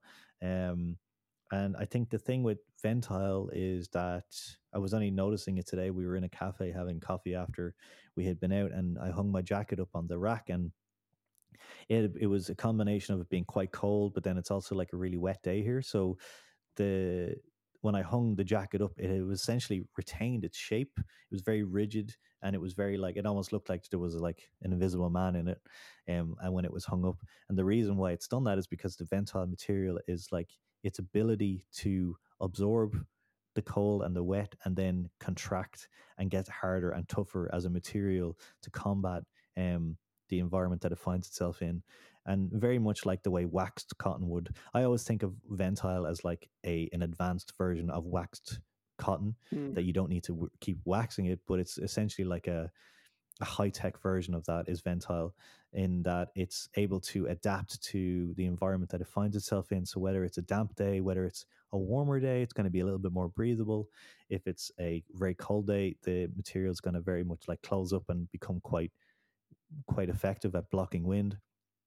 Ventile as a material is an extremely reliable choice for outdoor clothing, both as a windproof, a kind of outer layer, and also fairly waterproof. Like you said, it's not completely waterproof; it's water resistant, but it kind of plays a middle ground, I think, which is really nice between, let's say, Gore-Tex and polycotton, wherein it's quite breathable when it needs to be, but it will also clench up and be pretty reliable when it comes to being caught in rain. So if your budget allows, I would really highly recommend looking into any sort of Ventile products for your kind of outer layers. Yep. So They are that's very my nice. sales pitch on Ventile. No, it is a very nice material. Like I really enjoy it. Like I personally, I don't like in not the off not in winter, like the, for me, off season. Everything that's not winter is, or fall is off season. uh I would always choose like a waterproof layer over a some sort of a hybrid, just because of how miserable it is to be out for a full day or 2 days if it's raining a lot. But Ventile is a very good material for winter use. It's very nice. Yeah, I love it. That Ventile, the plus minus null. Just for people that are wondering, again, if there's notes from this, we'll put it in the description. Um, we've kind of worked with them in the past. They're a really cool company, very small company based in Sweden, and all their Ventile comes from offcuts. So it's recycled material. So they're a very sustainable company as well. And I'd highly recommend them if anybody's looking at um, kind of investing in a really good jacket for this kind of activities. But I think we're kind of already doing it, but maybe we can move into our kind of preferences or our top picks for our kind of various layers. Um, if that's something that you'd be comfortable with kind of moving into now, Jeremy. Yeah. So again, like I said, the Ventile, plus minus null jacket. I mean, for me, that jacket's what's really good about it as well is its simplicity. It's only got two big pockets on the front, and they're both on kind of on your chest, and they're kind of two-way zippers, so you're never kind of fumbling. Because one of the things that I noticed when I was up there with you, Jeremias, was that when you're out and you're wearing big gloves and your hood is all the way up, so you can't really look down at your body and kind of see where your stuff is. You're kind of quite restricted to a very almost like a horse blinkers sort of vision. And when you've got your hood up when you're in the Arctic, combine that with having very little dexterity because you're wearing very thick gloves. There's nothing more frustrating than trying to open a zipper or trying to find the right pocket that's something in. And for me, one of the advantages of that plus minus null jacket is that there is only two big pockets and they're huge. Like you could easily fit like a textbook in one. They're really good, big jacket, and perfect for like big gloves or for a hat and things like that. So that's one of the reasons why that's on my list. Maybe have you got anything to add to that, Jeremy? I mean, the wool jumper that Hannah made me is definitely sort of my top pick during winter. Right. Is she taking orders? No, I don't think so. Is she gonna make one for herself? I'm not sure. No, but that one is very nice. It's such a versatile piece of clothing for me, at least. But it is hard choosing one thing for me when it comes to winter clothing because it is so dependent on what I'm doing and what my day looks like and what the trip is that we're going on. Like we went to the mountains last winter to drive dogs, and then that clothing system looked different compared to the one that I would use here at home based on what weather we would have. But my my main thing, I guess, with winter clothing, I'll stray away a little bit from choosing a product and just general thinking, like everything. So I have winter clothing and summer clothing, if you will, off-season clothing, because winter clothing for me, no matter what it is bigger in size than my summer clothing. So anything, my way of thinking is that anything that can constrict um, blood flow in any sort of way should I try and eliminate that as much as possible. So that goes with like my you saw the Ventile jacket that I have. I think it's 2 or 3 sizes too big for me if I would wear it in summer. But that is, it allows me to to have a lot of layers in under. So in that's like a jacket that is comfortable to wear. For example, for that plus minus null jacket, even if it is that big, that's a good piece of clothing. So clothing that can be comfortable to wear, that even if they're big, is good. A lot of people choose to wear anoraks when in winter, and I can assume, without knowing, of course, that it might be because it is easy to have a very large anorak that won't necessarily be a problem for you. It will be longer. It will hang further down on your on by your legs, but it won't be necessarily like a jacket with an awkward zipper and things like that. But Yeah, yeah, I so suppose. And yeah. anything that gives you a possibility of wearing a lot of layers, so in size, is good. Yeah, I think that's a really good rule of thumb. I suppose I suppose the reason why I was kind of going through some of my favorites was kind of more to do with recommendations. If somebody or people are looking into sort of trying to build a setup for the winter, but not necessarily knowing kind of where to start, I think, yeah, definitely giving a few rules of thumb is really, really useful for that. So, so it's a good point. You're right. So, regardless of whether it's a smock right by Garpeathan or Fjallraven or I don't know who else is there. There's Ridgeline. There's all of these people make polycotton smocks, and I suppose it doesn't really matter what brand you go with as long as it kind of fits that criteria of it being big enough to fit layers under, that it's going to be a good a shell against the wind. So yeah, for sure, there's definitely kind of criteria that need to be ticked off there.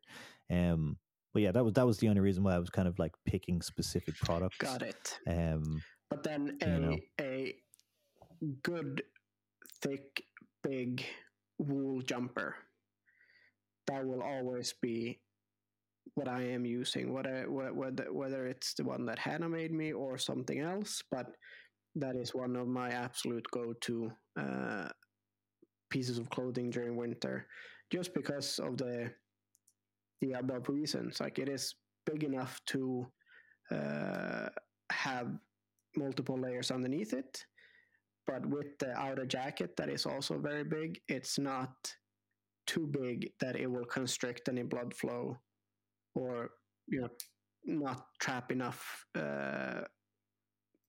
air in between me and the outer layer.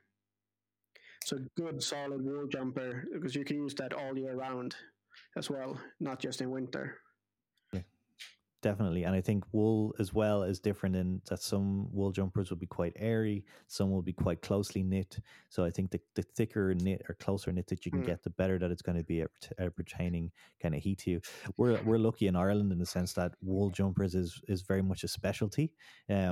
So for people who maybe don't have a Hannah in their lives to make them a beautiful jumper like yourself, I think look into some Irish brands. There's a lot of really good Irish wool brands out there that make beautiful thick wool jumpers that are designed for shitty Irish weather. So look into them.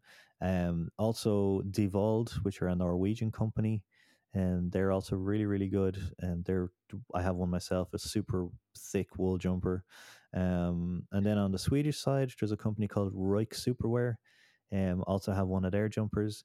They have a really nice wool jumper that is economically sort of like viable as well, because they don't bleach the wool, so it doesn't uses very little water to produce it, and also they don't ship them. Or rather, they don't ship them anywhere you can only buy it directly from them, so they're cutting out transport and middlemen costs, and environmental factors within that. So it's a really, if you're looking for like an environmentally conscious wool jumper, I would check out Roik Superwear. I believe that they just got a new stock of their jumpers in the last kind of last week or so. Now they have an unbleached wool version, but as far as I can see, their new versions are also they're not necessarily unbleached, but they come in different colors. But a really really good jumper if you're from Sweden and you're looking for something. But as I said, as Jeremiah said, like a nice thick wool jumper that's going to be good at retaining heat next to your body is a really good thing to have in the winter. Yeah, for sure. And then I think just lastly, which we kind of touched on a little bit, but it would be interesting to kind of talk a little bit about, and it's something that I think I neglected a little bit. Well, I didn't for very long. I neglected it for about a week and then got pretty savvy. Is the right kind of hand protection. So the different types of gloves, and very much like your clothing, gloves should be layered and modular also. Gloves and feet. Those are two things that often are neglected when it comes to modularity. Well, feet, yeah, people are often talking about 2 pairs of socks and things like that, and that is a good start. It might be enough for some people. We're all different in how our bodies retain heat and everything. But for me, I mentioned like for example, if it's really cold out and we're out driving dogs, or if we're out for a very long time, I have a pair of wool socks with a wool liner and a wool boot and then an overshoe. So it's 4. Sometimes I have 2 pairs of socks, so it's 4 or 5 layers that I have on my feet depending on what we're doing. And that goes with my hands as well. Like I often wear a pair of the Hestra felt guide glove, and that I can use even with those that are fairly easy to work with. Sometimes I have to take off my gloves to deal with X, Y, and Z. So then I'm not wearing anything. But those gloves are a 2-layered system, so a wool liner and then the leather outer glove on top of that. But if it's really cold, like mittens is the number one thing that you can use when it's cold. Your fingers, finger gloves have the problem of your fingers all being separated, so they can't warm each other. With mittens, they will be able to warm each other. So that's something that I might use as I might have a pair of mittens with me inside of my jacket that I can just pull out if those finger gloves are not keeping me warm enough. But on top of that, I have a pair of big mittens that no matter what I'm wearing on my hands, I can always put my hands in the mittens. I won't be able to do very fine tasks with them at all, but I will guaranteed be very warm and cozy with them on. Yeah. I think, like I said, it was something that I was not. I should have been smarter about, but I guess it comes to it with experience as well. I also have those Lars Felt Hester gloves that you're talking about, and the advantage of those, as you were mentioning, is that there's a leather outer which is going to be waterproof, obviously, so handling snow and stuff, it's not going to soak through. And then the wool liner on the inside is really thick felted wool that can be removed and they can be washed separately, so you can use the gloves as just as a leather glove on the outer, although they might be a little bit too big for you. But you can also wear them with a wool liner on the inside. And what I tend to do is actually under that, then wear a very fine merino wool glove liner from Rab, just like super thin, almost like rubber gloves in terms of their thickness. And they will go inside my Lars Felt gloves. And then, like Jeremiah said, over that, the mittens are always going to be a godsend. Even with those 3 layers that I had, without the mittens, my hands were still freezing cold on the snowmobiles sometimes, to the point where I couldn't feel my fingers, despite the fact that I had the leather glove, the wool liner, and the merino liner under that. My hands were still freezing. And as soon as you put those mittens on, they're both going to protect against more wind protection, but then also, yeah, like you said, Jeremias, your fingers are together and they're warming each other up then that way easier. Yeah, exactly. Yeah. Like hands and feet are the major things that will be in risk of heat loss by conduction, because you're holding on to something or you're standing on something. So it's very important to layer those things. And the body works in a very smart way, that it will try and keep its core temperature, and the core being from the hips upwards, the center body mass, really try to keep that warm. So the reason why you often get fingers cold and toes cold before anything else is because it's not pushing out as much warm blood to your outer extremities to make sure that your core is staying warm. So if you can keep your hands and toes warm, the rest of your body will be warm, because you have a efficient blood flow throughout your whole system if you can keep your outer extremities warm. Same thing with your head.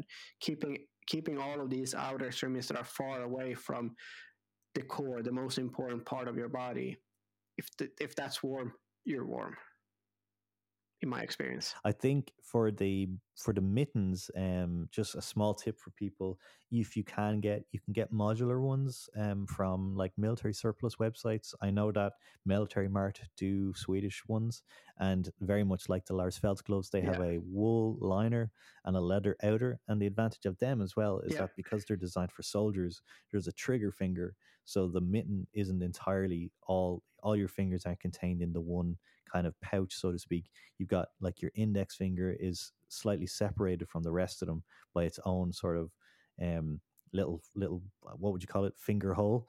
And that's obviously for when soldiers in the winter are wearing mittens, they still need to be able to shoot their gun while retaining the mittens. So if you're looking for something that you want a little bit of dexterity with, but you also need good, I recommend the military surplus ones. And they also, I believe, they go quite far up the arm. Yeah. They'll go like way past the wrist, so you'll retain a lot of heat in your wrists as well. Because funny enough, that's also somewhere that people lose a lot of heat from, is their wrists. If their gloves aren't like sufficiently kind of protecting and kind of go far enough up the wrist, and you're basically, heat is going to escape from anywhere in your body that is exposed. And it's small places like ankles, like wrists, like your lower back, your neck, places that your ears, places that people don't really think about where heat is going to escape from. And you'll feel it. Like if you're on a snowmobile, there's nothing worse than having, like, if you're not properly tucked in and your t-shirt or something under it, you'll feel the cold in that exact spot where there's heat trying to escape, or there's cold trying to get in. So wrists is also something to kind of pay attention to. But that is easier said than done. All of these things is you'll end up learning the hard way, whether you like it or not. For sure. I mean, look, there is a shit ton of information in that. We're at 2 hours now, and I really I totally appreciate the fact that we're bombarding you with a shit ton of stuff here, and it's the reason why I'm hopefully going to try and include in this episode a Word document that you guys can kind of peruse after this, or while you're listening, if you're kind of sitting at your laptop or something like that.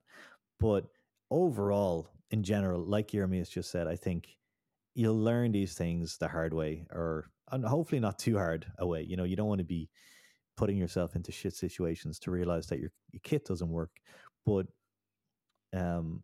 regardless of all the technical things and the way, like the convection and the radiation and all that stuff, it's not rocket science really at the end of the day. Sometimes all of this stuff feels complicated, but in practice, when you actually get out there, it can feel quite intuitive.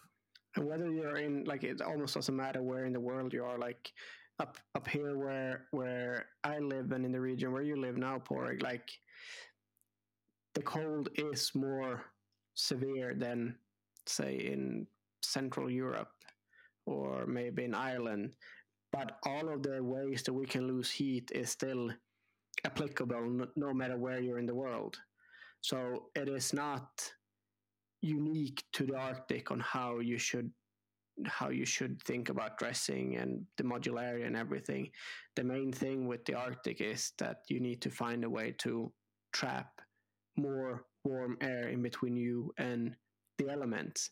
And how you do that it is up to you and your experience to figure that out. There's a lot of people, there's a lot of resources that will be able to tell you X, Y, and Z. But just like with anything, it doesn't matter if it's a tent or anything like that, you can read someone that has the most glorious review of this one thing. You buy it and then you realize, oh, this was not for me. And the only way to realize that is to step into that puddle and get wet feet. Like there's no other way to do that. So to start off with something is to learn the different reasons you might get cold. And if you're going to the Arctic, try the stuff that you have. Maybe get a big, thick wool jumper, like we're talking about earlier, about different things that we like to use. Maybe go that route. But in the end of the day, you're the one that is going to learn the best way how you work rather than someone telling you. That's really well put, man. And I couldn't have said it better myself. And I think just, I suppose, a shameless plug, one of the best ways is probably going to be on our course next year.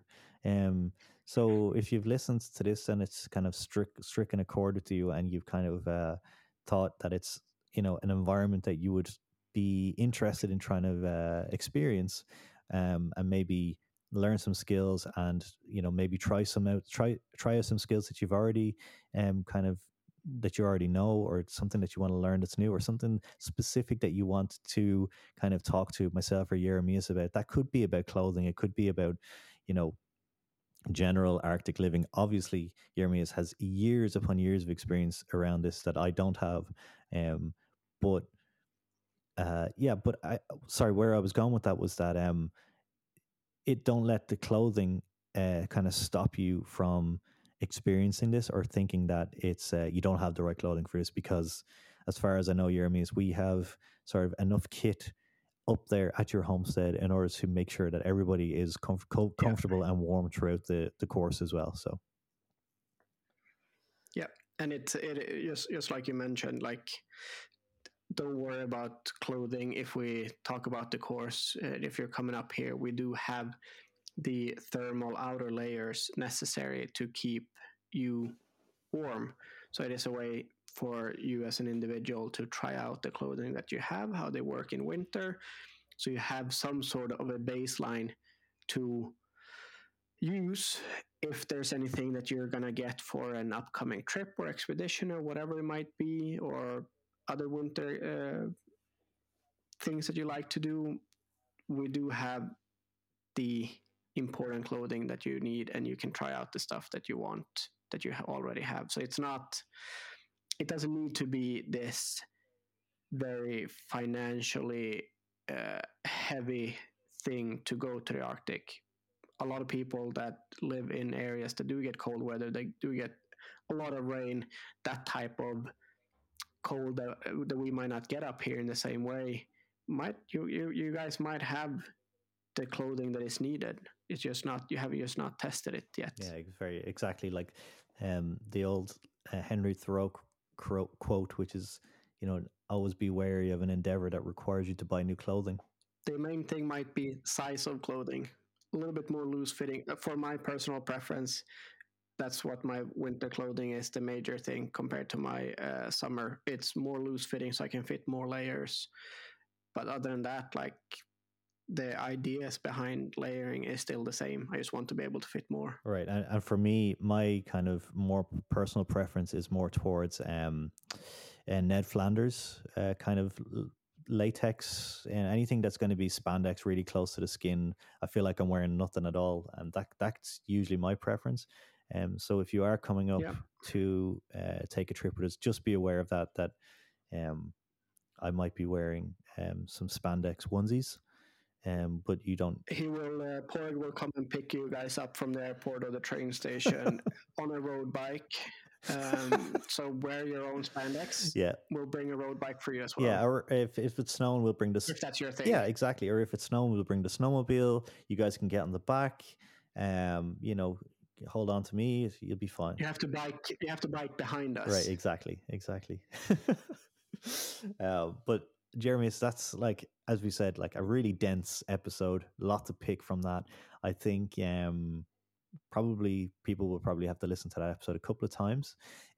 But saying that, is there anything that we kind of haven't touched on here that I think is important to think about when it comes to sort of building yourself a cold weather clothing kind of kit or setup from your experience? I mean, probably a lot. Right. Like, yeah. I mean, we could talk about it for another 2 hours. Like I mentioned just before, like it's not that big of a difference summer versus winter. My main thing is that I like roomier clothes. So I can fit more layers, and even in summer, like the more the years go by, that sounds so weird, but like tight fitting clothes just in general, like it is nice. It can be quite comfortable, but I'm going more and more towards having the same type of clothing modular throughout the whole year. So even the summer clothing is becoming a little bit bigger in that way, so that I can use it in winter. And that is like that's the quote secret.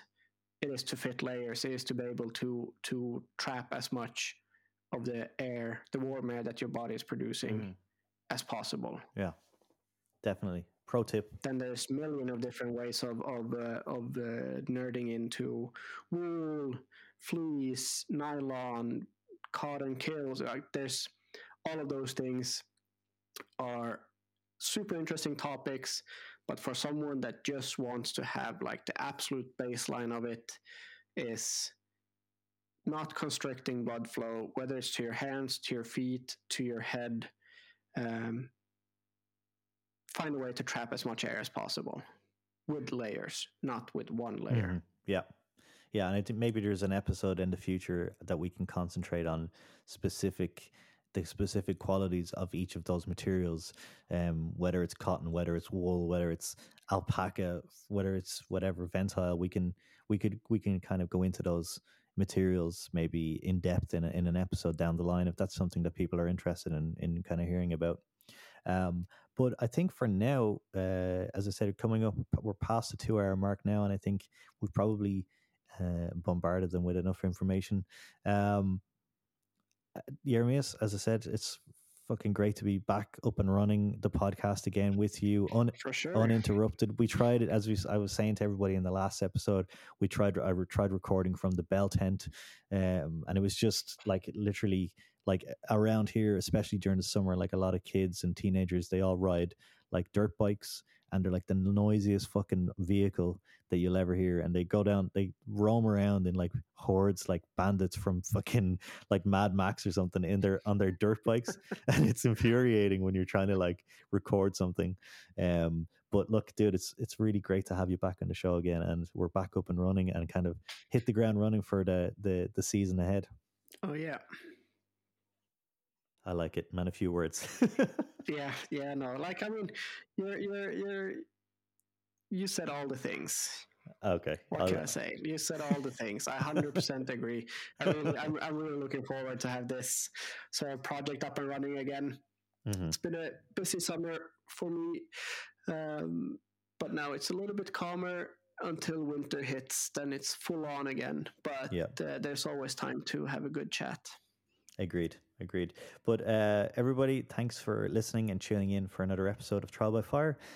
Next week, I will be giving you guys an interview that I did at the Danish Outdoor Festival. It was a live event, so I plugged the microphone in front of the speakers, so you can kind of hear all the ambient sounds. So we talked on stage. We covered many different topics. I won't go into any of them here because we're at the hour as it is here, but keep an eye out for that. And hopefully, if you guys have any questions about this episode, make sure to get in contact with us either through Instagram or through the website. You know where to find us. If you've got any questions, as I said, there'll be a link in the bottom of this website, or at the bottom of this episode, with or as much of the information that I can. I'm gonna have to go back and listen to our episode now and literally type out any sort of references or links that I think are going to be valuable to you guys. So hopefully that helps you guys in your journey to keeping yourself warm and dry this winter. So for me here in Finland, and for Jeremias in Sweden, just want to say thanks again, and hope you guys are taking care of yourselves. Yeah. So take care until next time. Bye bye. Until next time. Bye.